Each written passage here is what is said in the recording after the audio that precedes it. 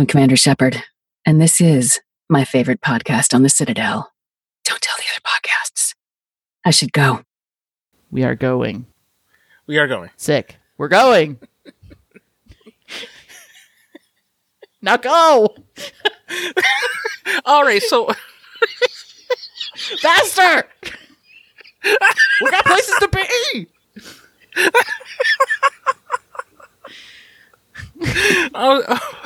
That's right. So normally when we do these cold opens, we usually have this really funny exchange that happens before or during or after. We just kind of splice it in. But sometimes I realize doing it on the spot, I had this great thing prepared and then I had nothing.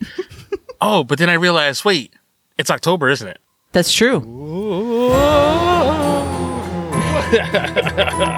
It is I, Adrian, and you are listening to the most devilishly ghoulish, hysterical podcast known as Talking Like a Ghost. I think that's the name. Hold on, one sec. Cut. Wait, what's the name of the podcast again?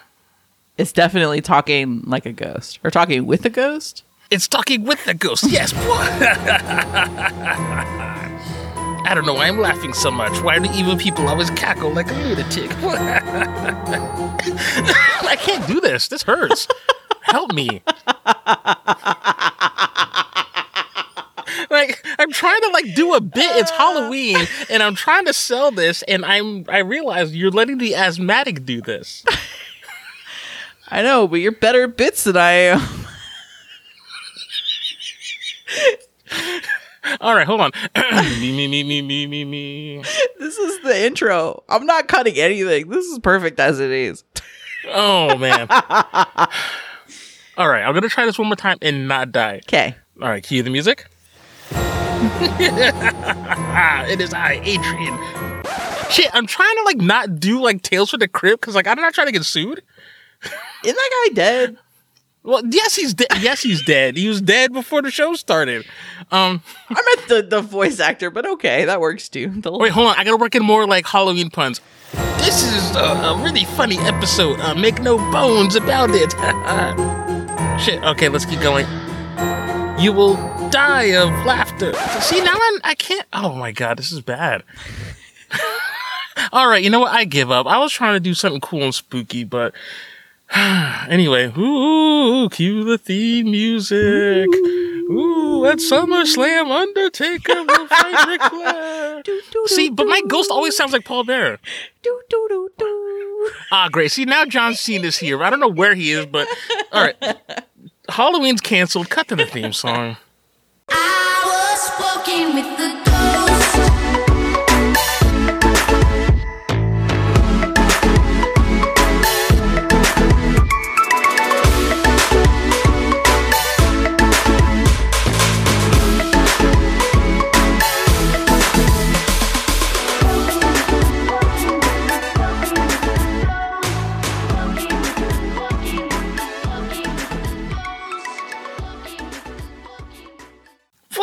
It is I, Adrian is back.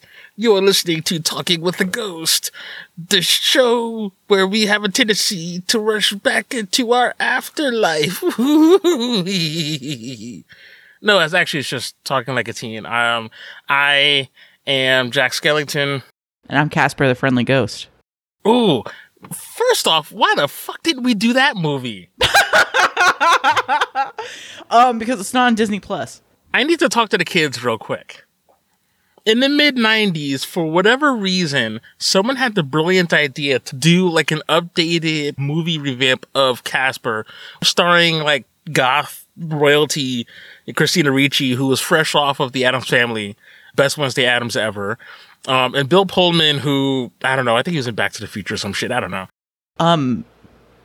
That's my president. I need you to calm down. Oh, that's right. He was the president in Independence Day. To be fair, I think Casper happened before he was my president, but he was my president, and you need to pay respect.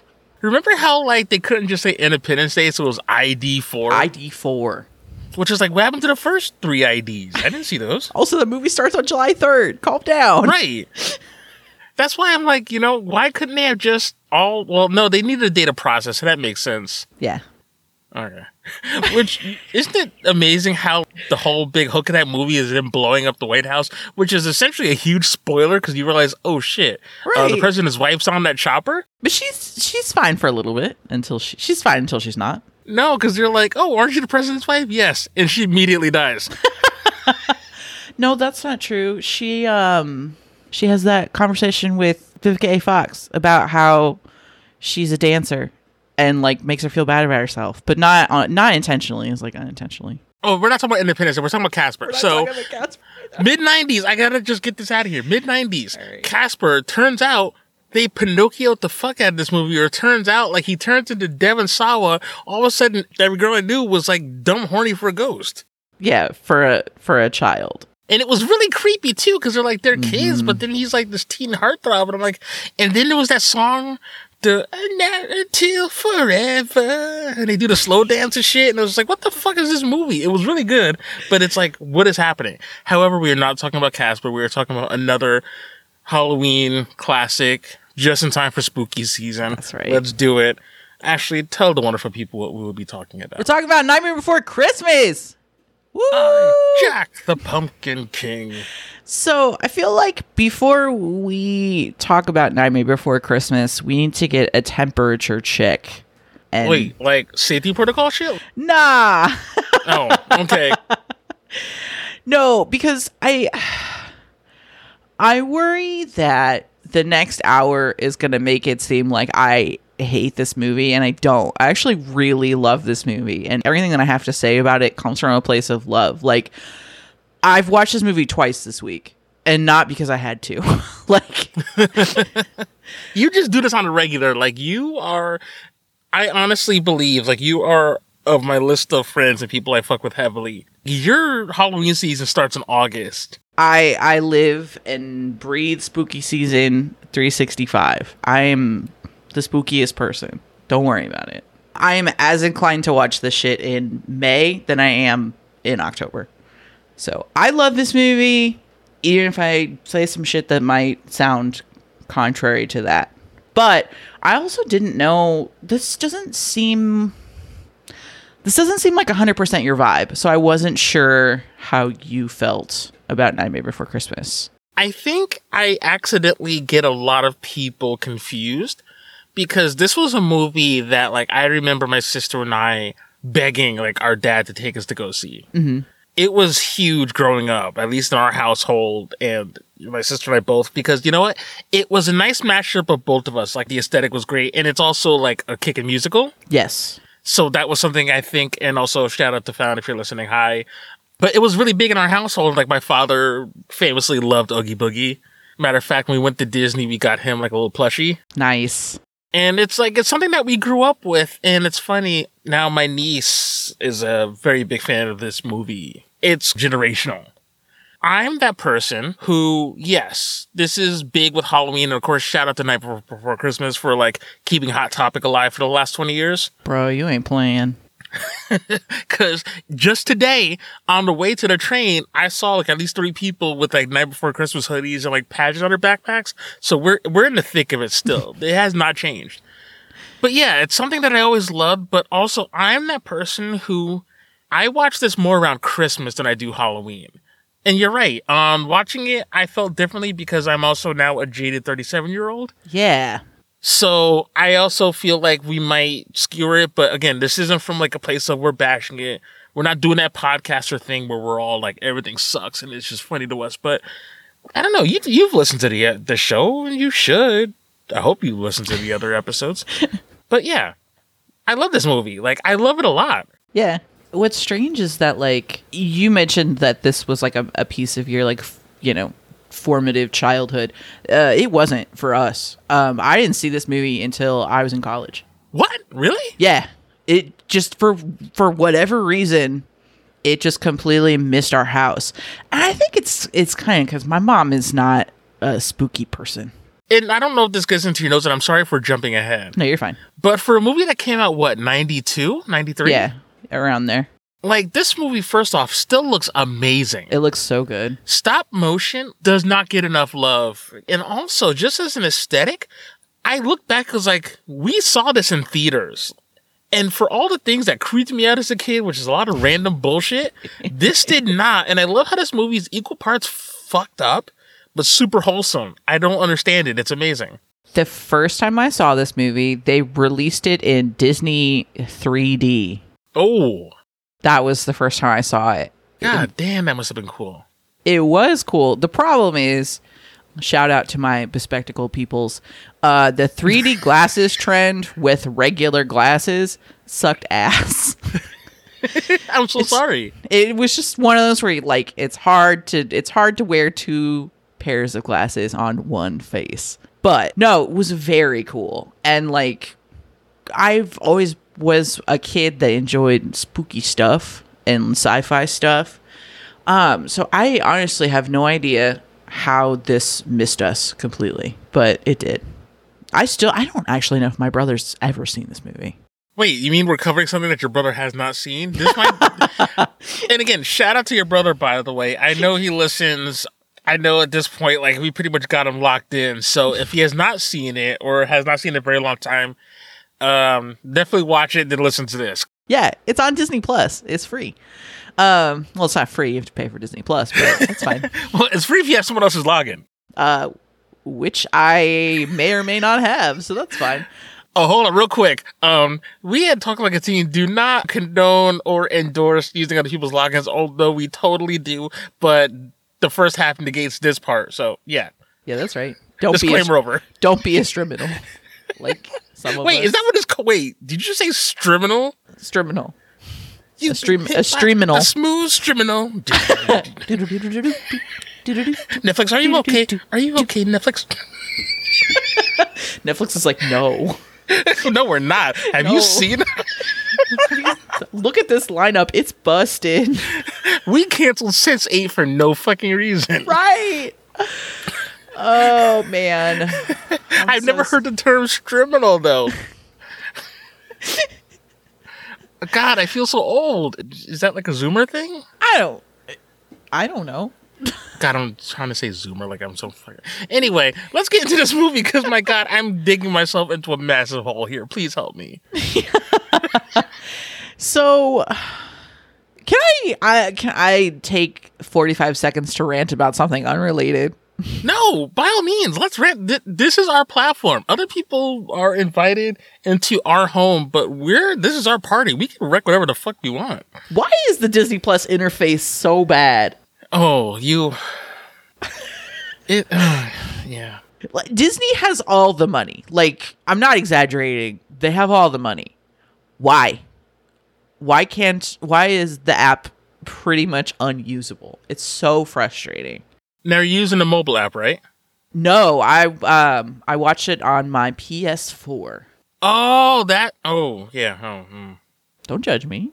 I'm not wow, that did sound mad judgy. I'm not okay. That was less a judgment on you. It's more of because I should have known because we had that when we were watching Mighty Ducks. Because I was watching it like off my laptop or my phone, and you're on PS4, and I'm just like, why are these things so different from each other? Yeah, I don't know. This was before like ESPN had the rights to hockey and shit. Because this was back with the NHL TV. Well, back when NBC did everything. I had that similar problem where NHL TV worked great on my laptop, but for whatever reason, the app interface on console just sucked major ass. Okay, so this sounds like it's more of a console problem. I'm not buying a Roku to stream shit on when my consoles do that anyway. No. All right. Everyone else needs to get their shit together. It's not my fucking fault. Oh, Ash, I'm sorry. Like, no, I get it. And it makes sense because as someone who used to stream off the PS4 a lot, that makes sense. But back when consoles during like, the PS3, 360 era, the multimedia hub was like the hot thing. Yeah.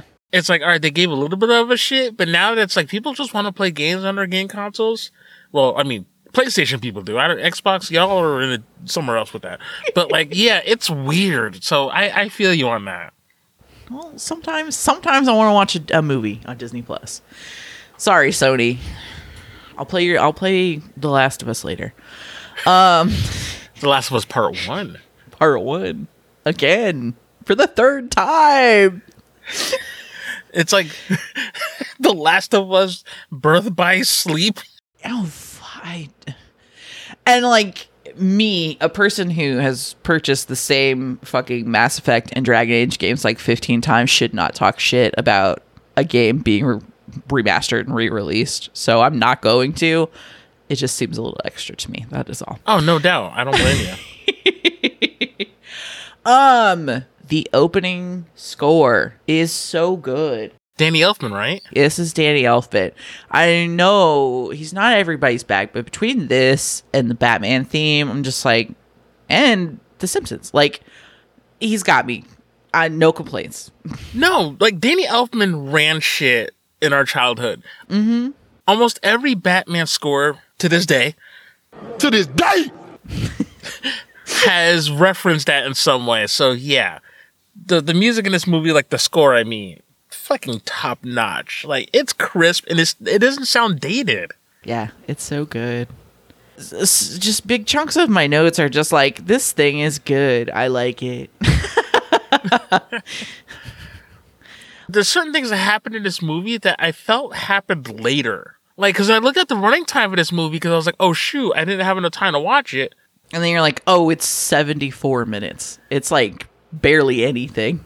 And I was like, wait, was this only as long as this movie was? But it felt so much longer as a kid. Every time I watch it, there's a chunk in the middle where for about, I don't know, 8 to 10 minutes, it loses me.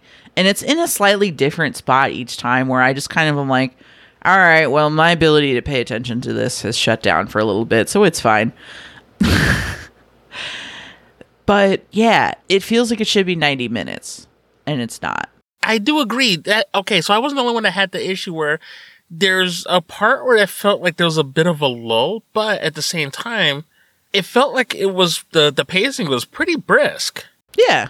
It usually hits me around Making Christmas, which I like that song. It's usually like the montagey shit around that time where I'm like, all right, well, I'm a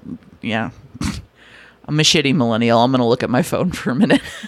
And I did around that time, and that is one of my favorite songs on the soundtrack. Yeah. So it is weird that whole bit, and I think that is a bit of a lull, like around a time where he's starting to set up, and I get it, we have to sort of set up this idea, but I didn't want to stray too far from your notes, because anybody who's listened to any of our, like, big deep dives, your notes are always fun. Because you did start the show by saying you didn't want people to feel like you were bashing it, so I wasn't sure, like, where you were going with that.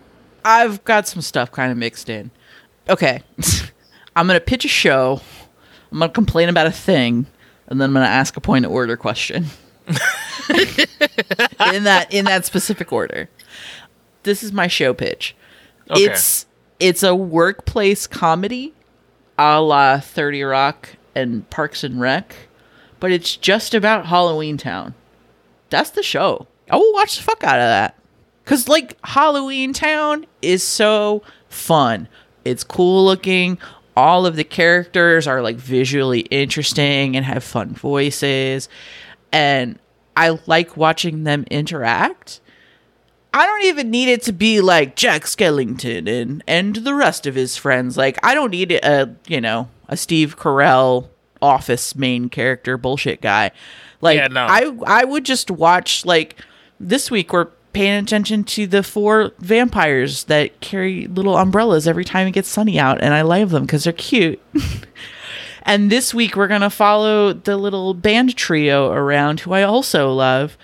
And you like that, like episodic TV. This is my show. Someone make it for me. I really dig that idea. Like, there was a lot of characters that I honestly hadn't really thought of. I, of course, remember Jack. I remember Sally. I remember Dr. Was it Finkelstein? Finkelstein. But there were a lot of, like, smaller characters. Like, I don't remember the name of, like, the little, like, boy that kind of looked like Pugsley Adams with, like, the sewn eyes. The most adorable little cherub there was. Like, he's so adorable.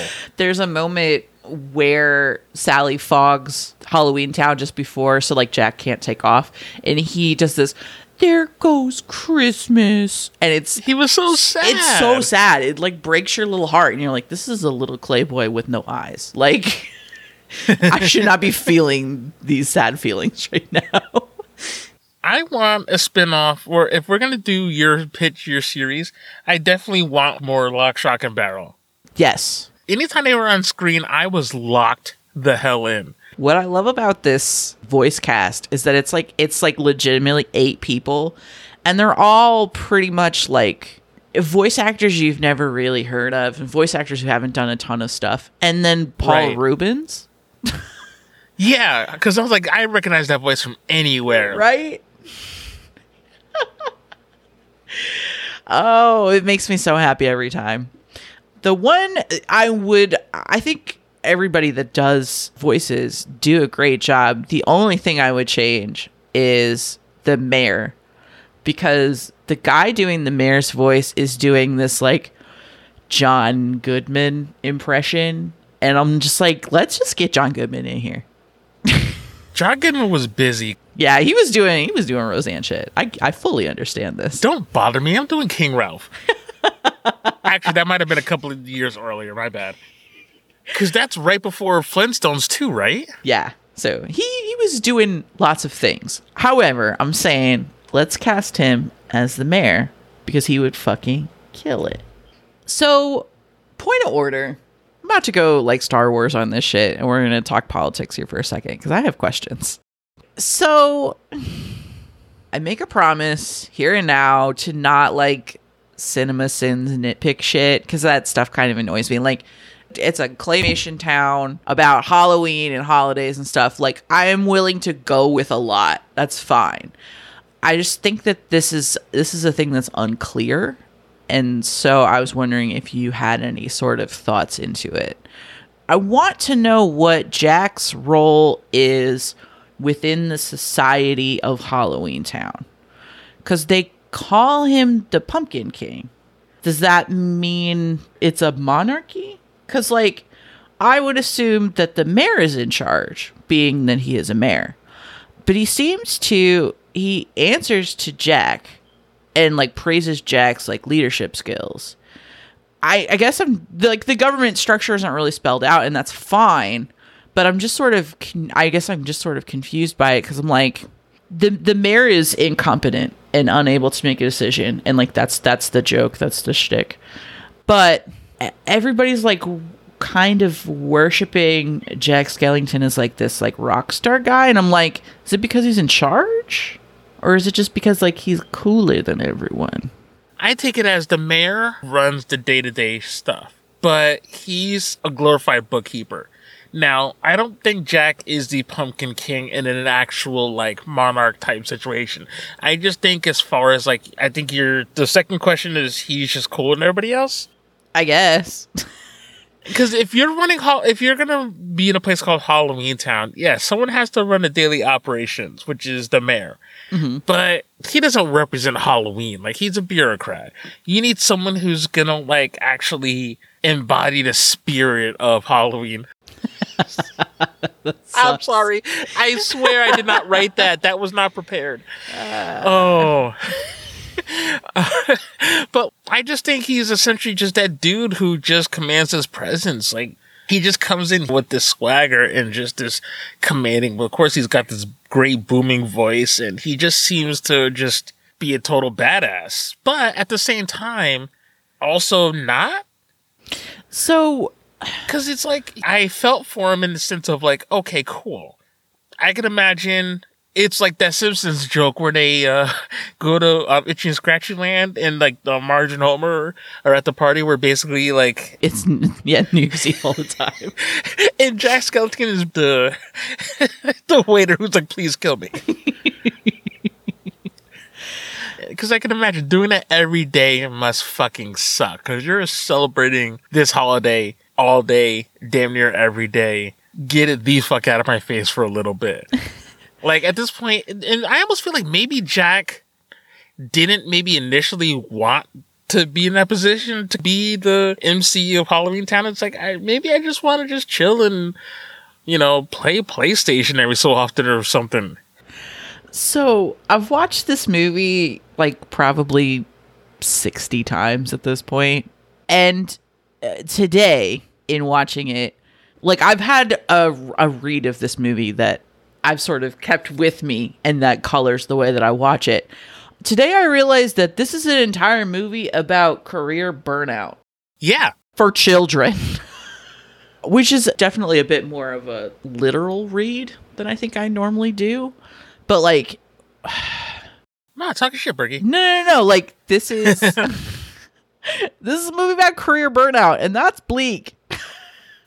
I mean, to be fair, a lot of kids' movies around this era are very bleak. Yes. And not in a oppressive, nihilistic way, but if you think about it, and this is a no-brainer, which is why I think people, when remembering movies that are past, they're always like, I don't like this new stuff because it's so complicated. I want to go back to the simple stuff without realizing the subtext in a lot of those early movies that they claimed are somehow simpler are about as subtle as a brick through a window. Right.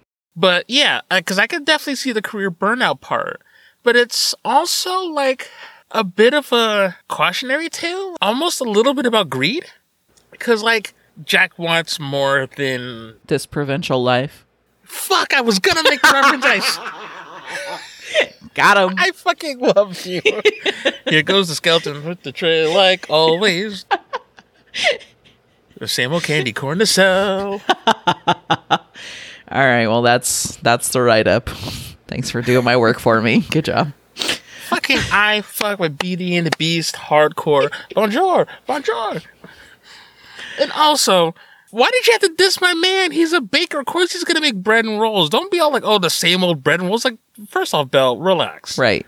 All right? Like, dude, I'm trying to make a living here. Also, bread is delicious, and fuck you for saying otherwise. Right. Like...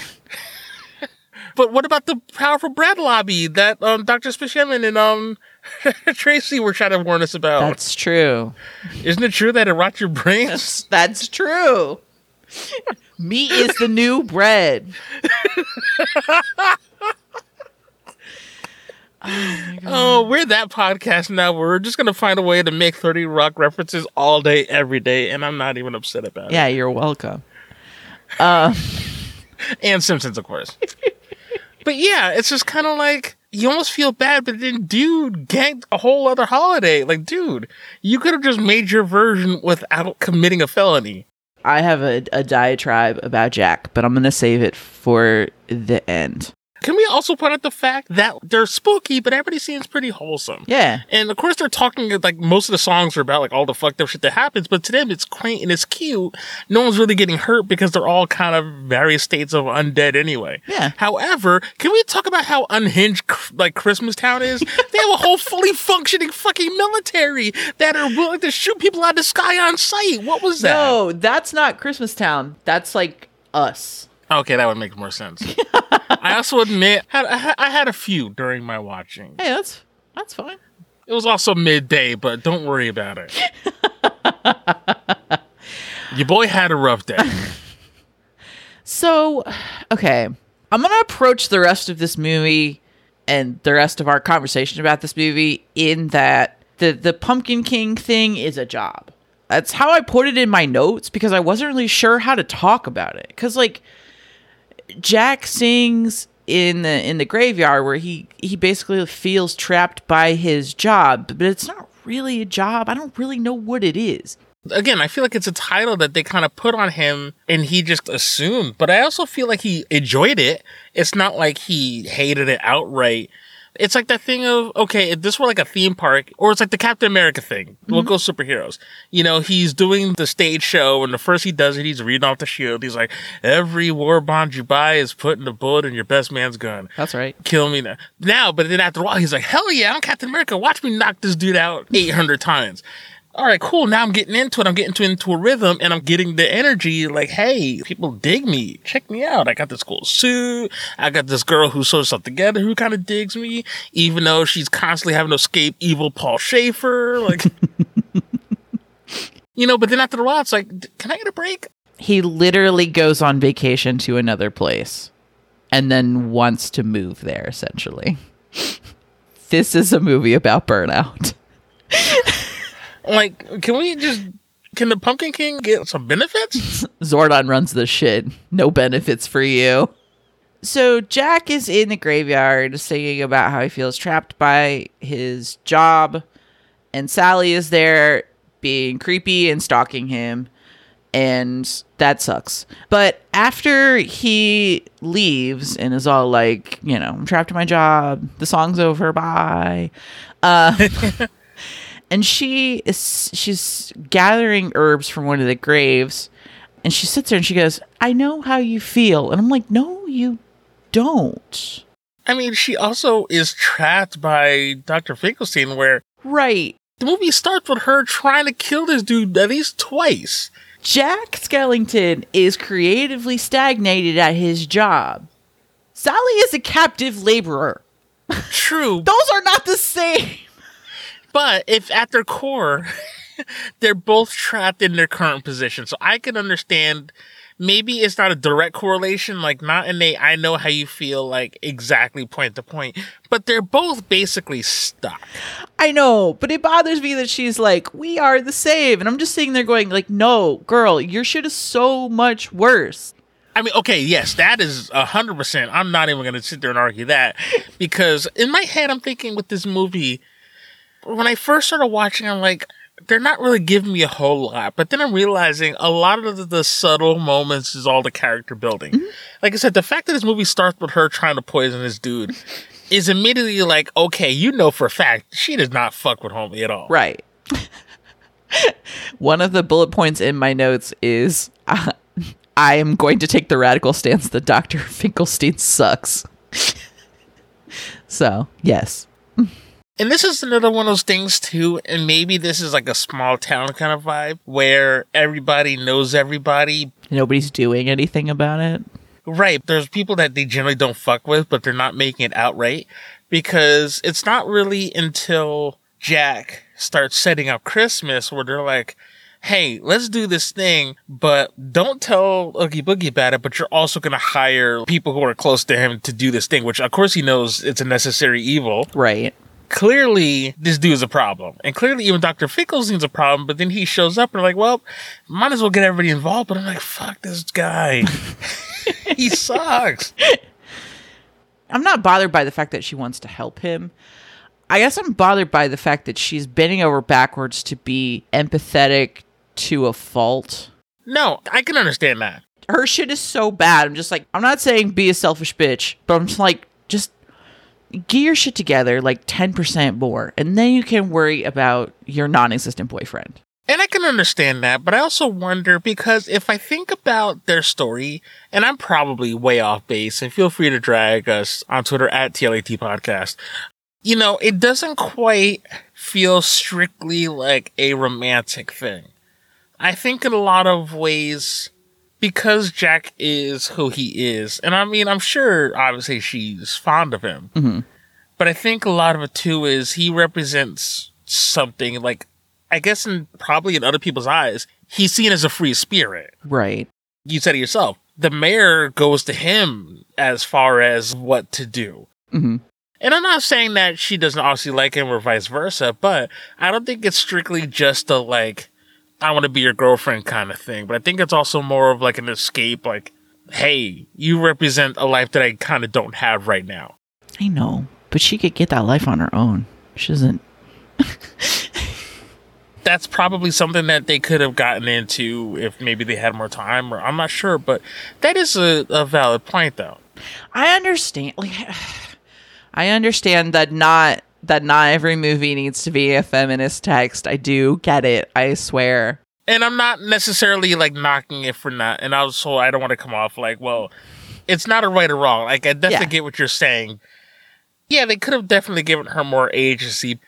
She does have enough will. Most of the time, she's trying to get away from Dr. Finkelstein, and most of the time, she kind of succeeds at doing so. Yeah. And maybe that's not the best way to prove that necessarily. She's super cool. Like, I have mixed feelings in regards to Sally, in that I appreciate that she is capable and she impacts her own story.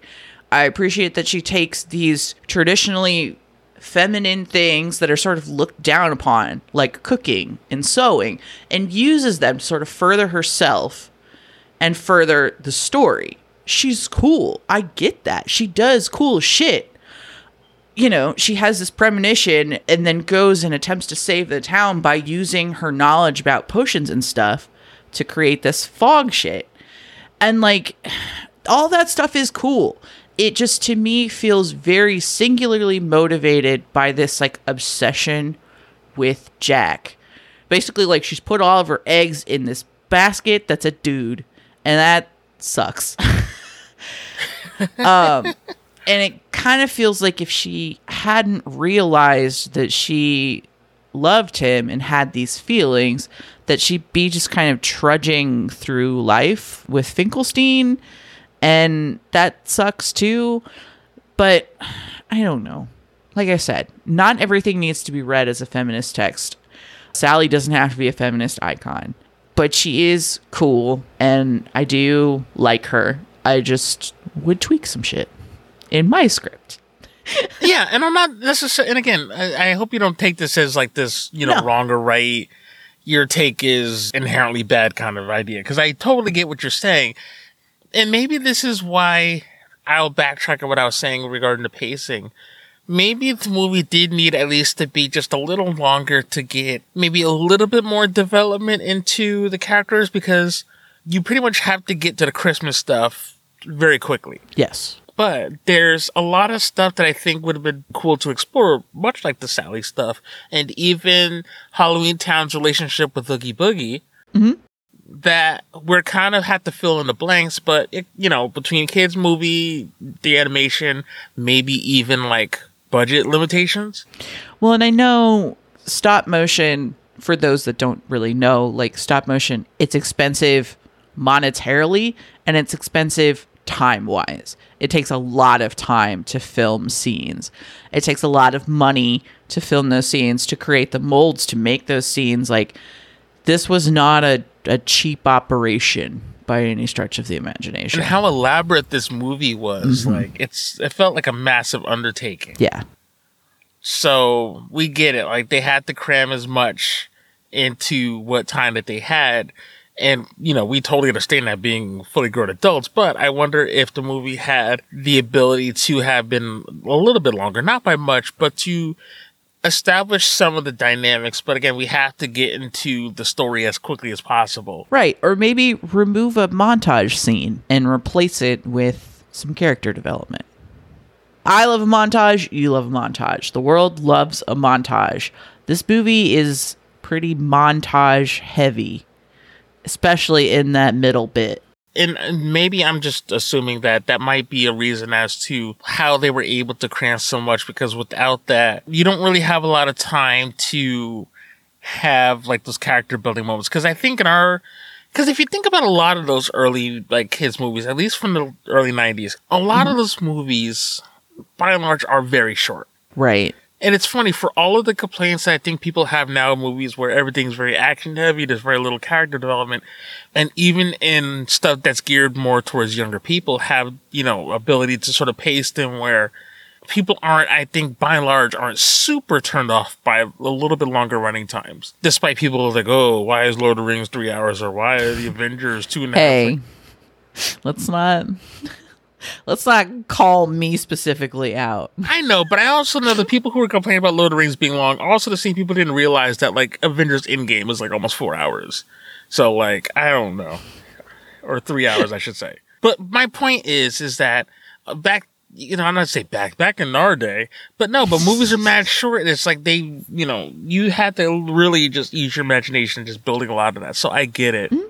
It is unfortunate because this is such a cool story. It's such a cool aesthetic. There's so much that you could do, but it's kind of amazing that so much was built off of relatively like a very quick movie. Yeah. I want desperately to know what the other holiday worlds look like. I understand that that's expensive because I gotta make them all and stuff, because it's Easter, Thanksgiving, Valentine's Day, Christmas, Halloween, and St. Patrick's Day. Those are the doors that you see. What the fuck does St. Patrick's Day world look like? Why can't I see that? Now, I didn't really look this up, but I wonder if there was a possibility somewhere down the line that this movie would have possibly had follow-ups where maybe we would have gotten to experience some other holidays through the lens of Halloween Town, or would that have been too redundant? So, from what I understand, there were talks at one point to do a sequel, but Tim Burton essentially said, nah. And Henry Selick, the director, was like, I'll do a sequel if Tim writes something worth doing. And Tim Burton was like, I don't think that it's necessary, essentially. Yeah, but then Corpse Bride happened, which is the same, but different. Anyway. Spoiler alert, and also confession, I saw that in theaters. I was the only one in the theater, and I fell asleep like halfway through. I didn't actually see the whole movie until it came out like on home video. And not that it was boring, but like I had this thing where like I would go to the movies like immediately after work, and yeah. It's a dark, cool room. You're tired. Sometimes you fall asleep. Except for when you fall asleep during a midday crowded screening of the Grand Budapest Hotel, and you get kicked out of a movie theater. Yeah, I'm not proud of that one either. I think that movie is very fine. I don't know. You're talking to the wrong person, because I will disrupt this whole podcast and talk Wes Anderson for the remainder. And I know you don't want that. Other people might want that. We might actually have to do a Wes Anderson movie at one point. You and I can talk about that. There are a few that I think would be very fun. Nice. Hell yeah. Anyway, I'm sorry. Back to action.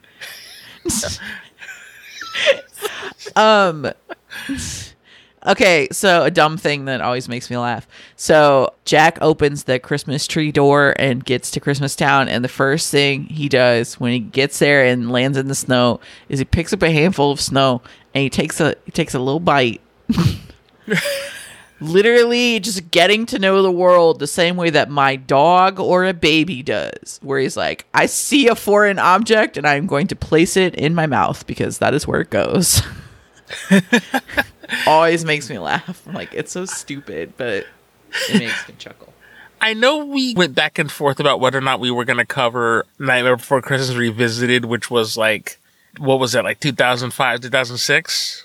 So, Nightmare Revisited, for those who don't know, was an album that came out in 2008 to celebrate the 15th year anniversary of Nightmare Before Christmas.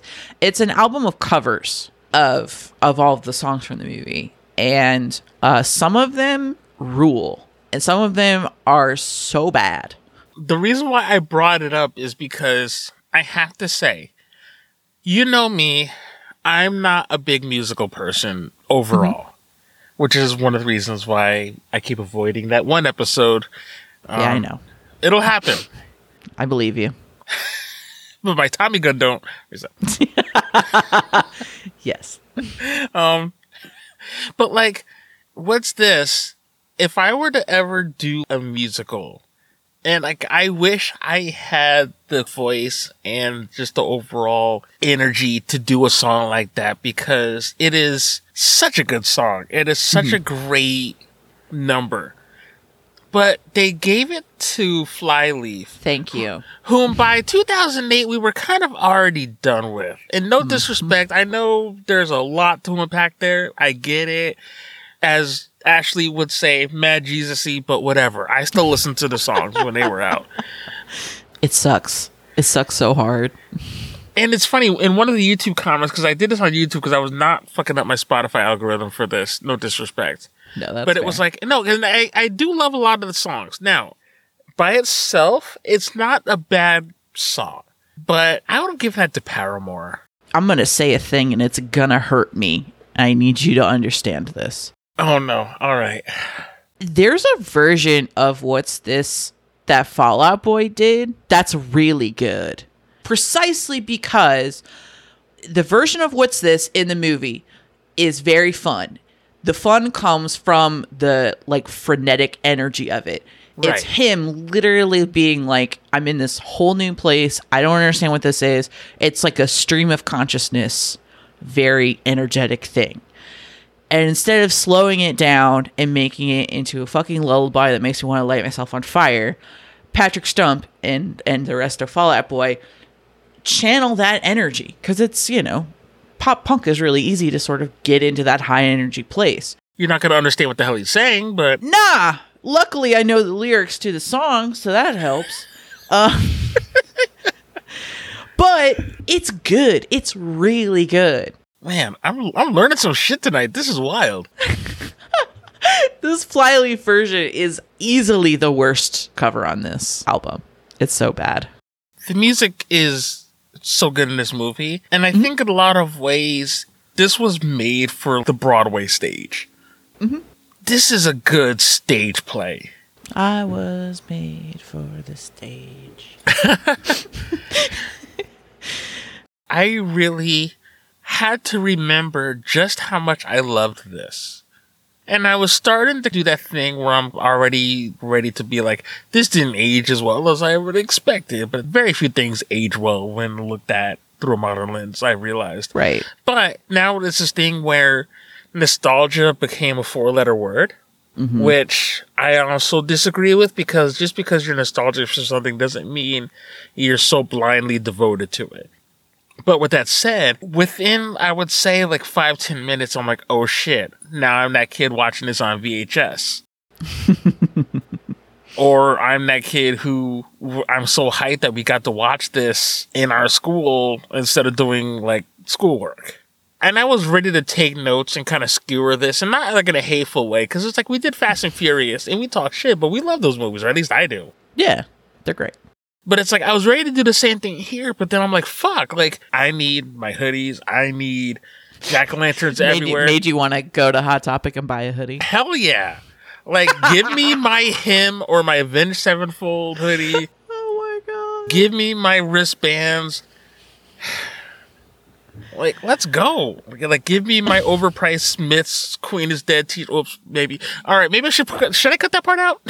No, that's fine. It's perfect. The queen died. It was cool. Anyway. Like, give me my Smith's Queen is Dead. It's like, give me my pseudo god shit, because I couldn't really get fully decked out, but give me all of the angst. This movie made it okay for people to be into spooky shit and not be seen as like, oh god, it's those people. You know what I mean? Like, I think it really did kind of make it a little acceptable. It helped to sort of create, there's kind of like two paths. Well, there's more than two paths, but like there's sort of two paths to spookiness, where you can be that person that's obsessed with like gory horror movies and kind of comes off as a little like psychopathy. And then there's like this other alternative where you're like, I like cute, spooky stuff. Right, because I realize I'm not the horror movie Halloween person. I guess I'm just not that person. Not that I don't enjoy some horror movies, but I'm not like super into them that I know like a lot of my friends are. And again, no shade, but this is more up my alley. Like this, or like the Simpsons Halloween specials, or like the stuff that's a little more like, for like a better term, whimsical. And I explained it to, because I had a friend ask me recently, because she was trying to suggest a show. And she was like, I forget, do you like scary movies? And I'm like, yes and no. I like spooky shit. I do. What I don't like is overly gory, like torture porny. Yeah, that's not my vibe. That kind of shit. Jump scare heavy shit is not. Yeah. That's like, that's not quite scary. That's just more of like, I got a weak heart here. Come on. Right. And I have bad anxiety, y'all. So Right. like, It is easily startled up in here. says the same person who will sit there and play like the Resident Evil games and then wonder like why you're having such a bad time. Cause yeah, we all got catfished, by the way. Resident Evil 8 came out and we're like, where's Tall Vampire Lady? And she's in that game, spoilers, for all of like 3 minutes. The rest of that game is fucked up Everybody lined up to get stepped on, and she was not even And I there. was pushing people out of the way to get in front of that queue. I'm just going to flat out say it. We got catfish, and you know what, Capcom? You know what you were doing, and I hate you for it. Oh my god. Meanwhile, I'm very excited for the DLC, but that's not the point. But I think this movie, in and of itself, it's good. It's a fun movie. Again, you can watch it during Christmas, you can watch it during Halloween, you can just watch it during Flag Day for all I care. That's right. But I think what it did for, I don't want to say goth culture, but I think in a lot of ways, this was a lot of people's gateway into several subcultures. And it's really cool for what it represents. When Jack comes back from Christmas Town and is driving the sleigh into Halloween Town, he has these little steampunk goggles on. It's a really small, like, visual detail that I just think is really cute, where I'm like, look at those little goggles. Stupid. And also, Zero, the greatest thing ever. Yes, I also took the radical stance that Zero rules in my notes as well. Like, we needed all the Zero. Right? And it's so adorable with the sleigh, and he's like, he's guiding sleigh. It's like little Rudolph. His nose is a jack-o'-lantern. It slaps. Oh, when Zero is like asleep? He's so cute. I'm like, do you even need to sleep? He's just a little ghost dog. He's just vibing. So, if you were anyone in this movie, who would you be? Tag yourself in this movie, because I have an answer. I think there's characters who I think I would want to be, but I'm really a mashup of Lock, Shock, and Barrel just mixed up together. I don't know why, but I identify with them so much. And not even anything on their vibe, but it's like, I just dig that chaos vibe where they're Yeah, that's right. terrible, but they're very sweet at the same time. They're like the Sour Patch Kids. Yeah, they're doing their best.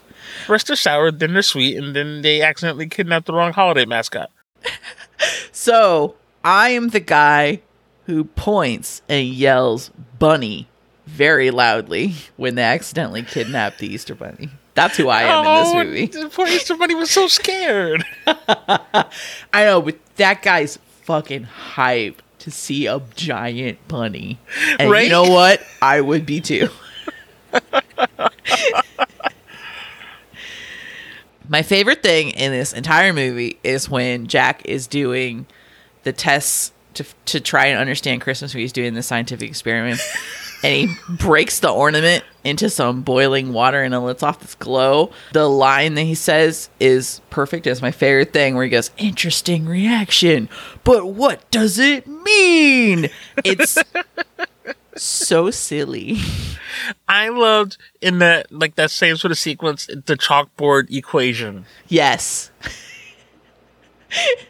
Where he's got chestnuts divided by open fire. I'm like, I know I'm not the biggest math expert, but I know that's not how math works, but it's amazing. And that inquisitive look on his face, like, it really did remind me of that montage in The Simpsons when Homer's trying to make breakfast for Mr. Burns. Yes. And he keeps fucking it up. He's like, Of course, bookended by like him pouring milk into a bowl of cereal and the bowl catching fire.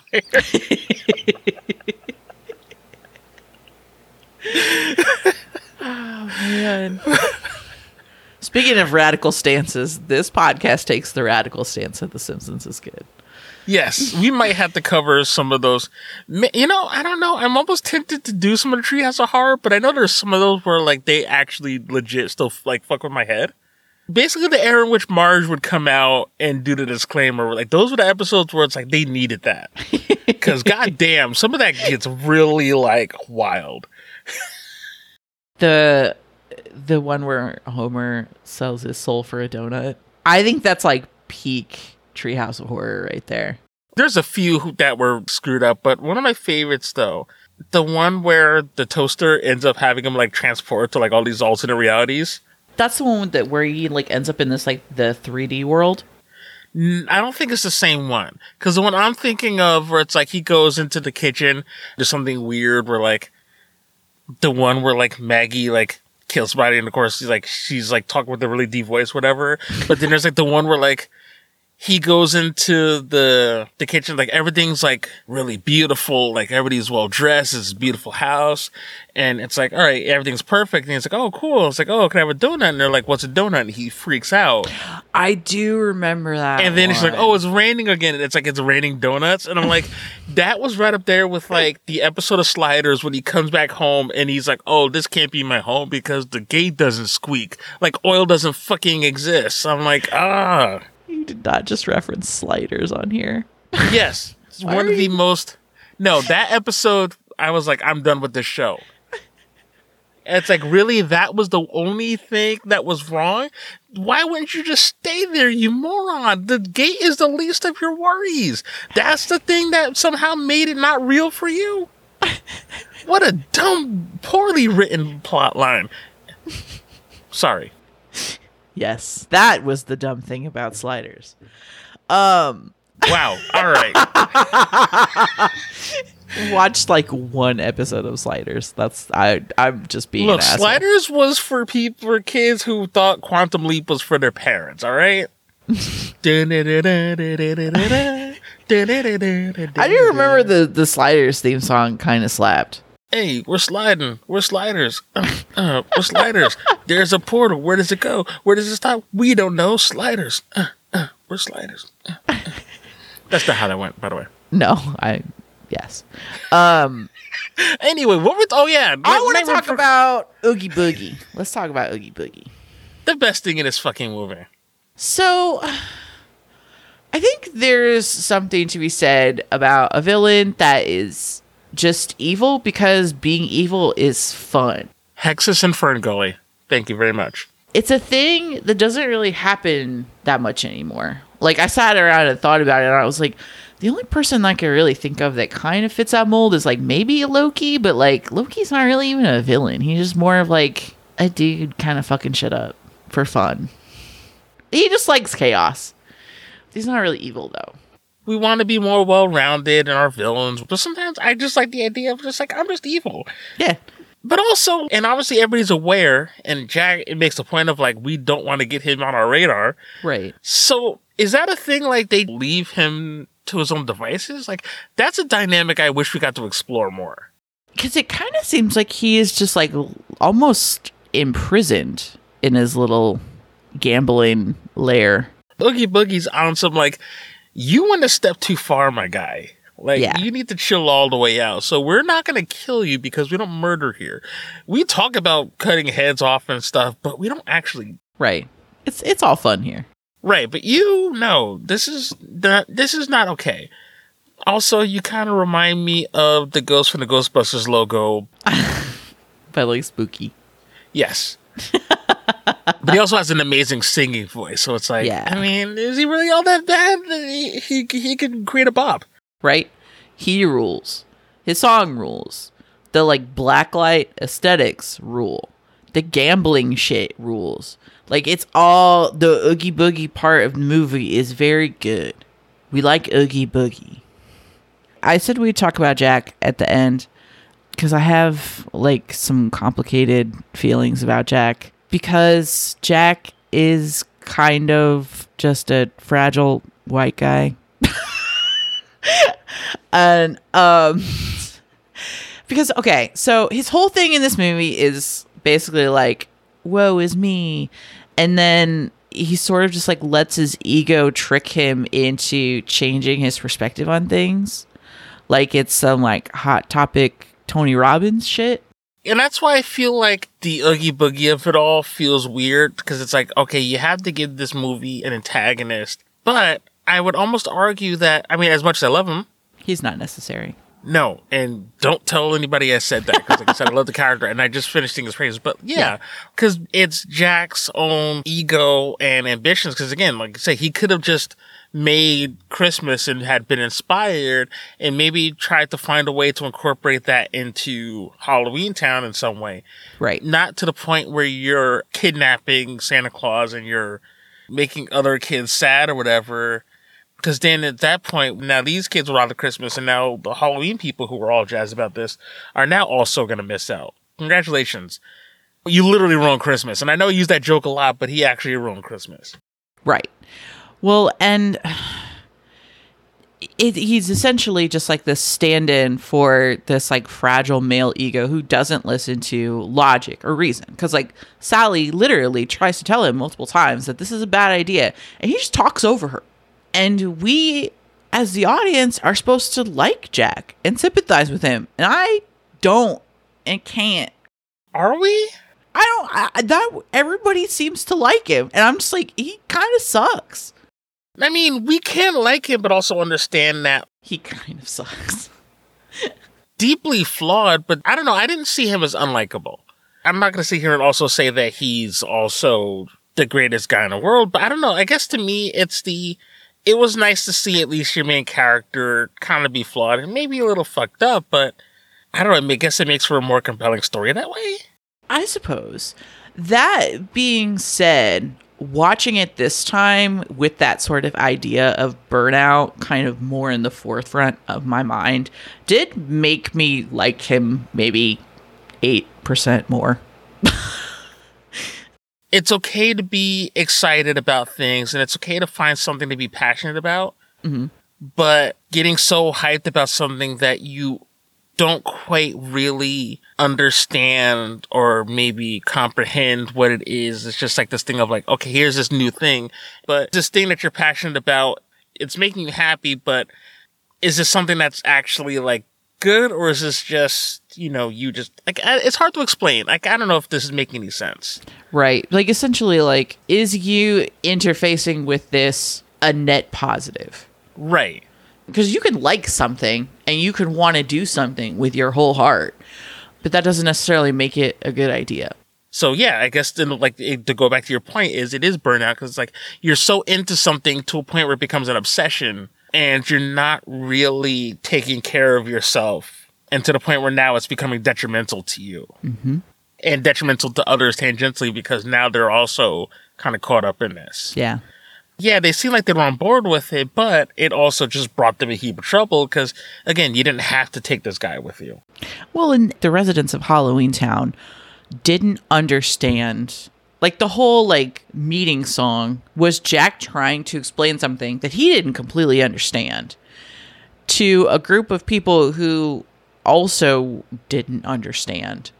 So, you're playing telephone with an idea, and it didn't work. It wasn't surprising that it blew up in everybody's faces. Speaking of the town meeting song, on the Nightmare Revisited soundtrack, the Polyphonic Spree does a version of that song that is better than the original. It's better than what's in the movie. Do not at me. It's amazing. But if you want to add her Instagram, let me know. I'm sorry. It's fine. Come at me. I will defend my position there. I like this a lot, and I think this is something that I would hope to revisit. And again, it's been a long time, so I do appreciate you bringing this up because it had been a while, and it was kind of hard to sort of reconcile younger me with older me kind of sifting through. But the fact that we could talk about this movie, over 30 years later? Right. We're still finding things to discuss. I think that's pretty successful in my book. Yeah. Cool movie. Good job. Tim Burton had almost nothing to do with it, so good job, Henry Selick, the director, who did all the work. Well, and this is also at a time when, like, Tim Burton's printing money, like, hand over fist, so... Yeah, it was a branding thing. Real quick, how do you feel about the romance in this movie? I'm one of those people that I'm not necessarily against it, but it has to make sense for the movie. But I also know that in every project, especially and I'll just say this and leave it at that, like in any sort of very large, like, budget, especially with a studio, you want to try to get as many people in as possible. So you have to kind of hit as many beats, like I guess they would probably fit. Some of that felt earned, some of it maybe didn't, but I also know that we're kind of starting in the middle, so to speak, with a lot of these characters. So right. I'm kind of forgiving because obviously we're realizing we're really strapped for time and like we have to kind of move through things quickly. So I figured they were just sort of starting in the middle of something that we hadn't already been privy to. And I agree.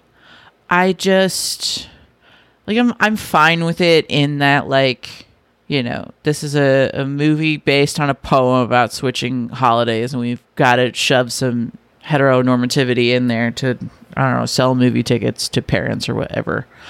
I guess as far as like the Jack and Sally of it all, I don't understand why like this romance in particular has been placed on this like pedestal. Like it's literally referenced in a Blink-182 song. I don't know. It's fine as a romance, and they're characters that make sense together. It doesn't seem like it goes above and beyond to me. I think it's fine. So I guess that's going to be it for us. You can find us online at the many places that we are online. We are on Twitter at TLAT Podcast. We are also on Instagram at TLAT Podcast. We have an email address that is tlatpodcast@gmail.com. We've got playlists on Spotify. Those are fun. Love those. You can find us on many streaming platforms where streaming is a thing. And don't be a criminal. That's the thing. That's right. That's bad. Don't steal streams. Also, don't cross the streams. That's also bad. It is Adrian to tell you, don't get swallowed by a skeleton whale. All right, that's the last time we do this. All right, next Halloween episode we're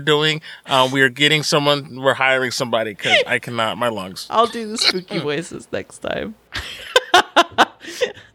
I was walking with the ghost.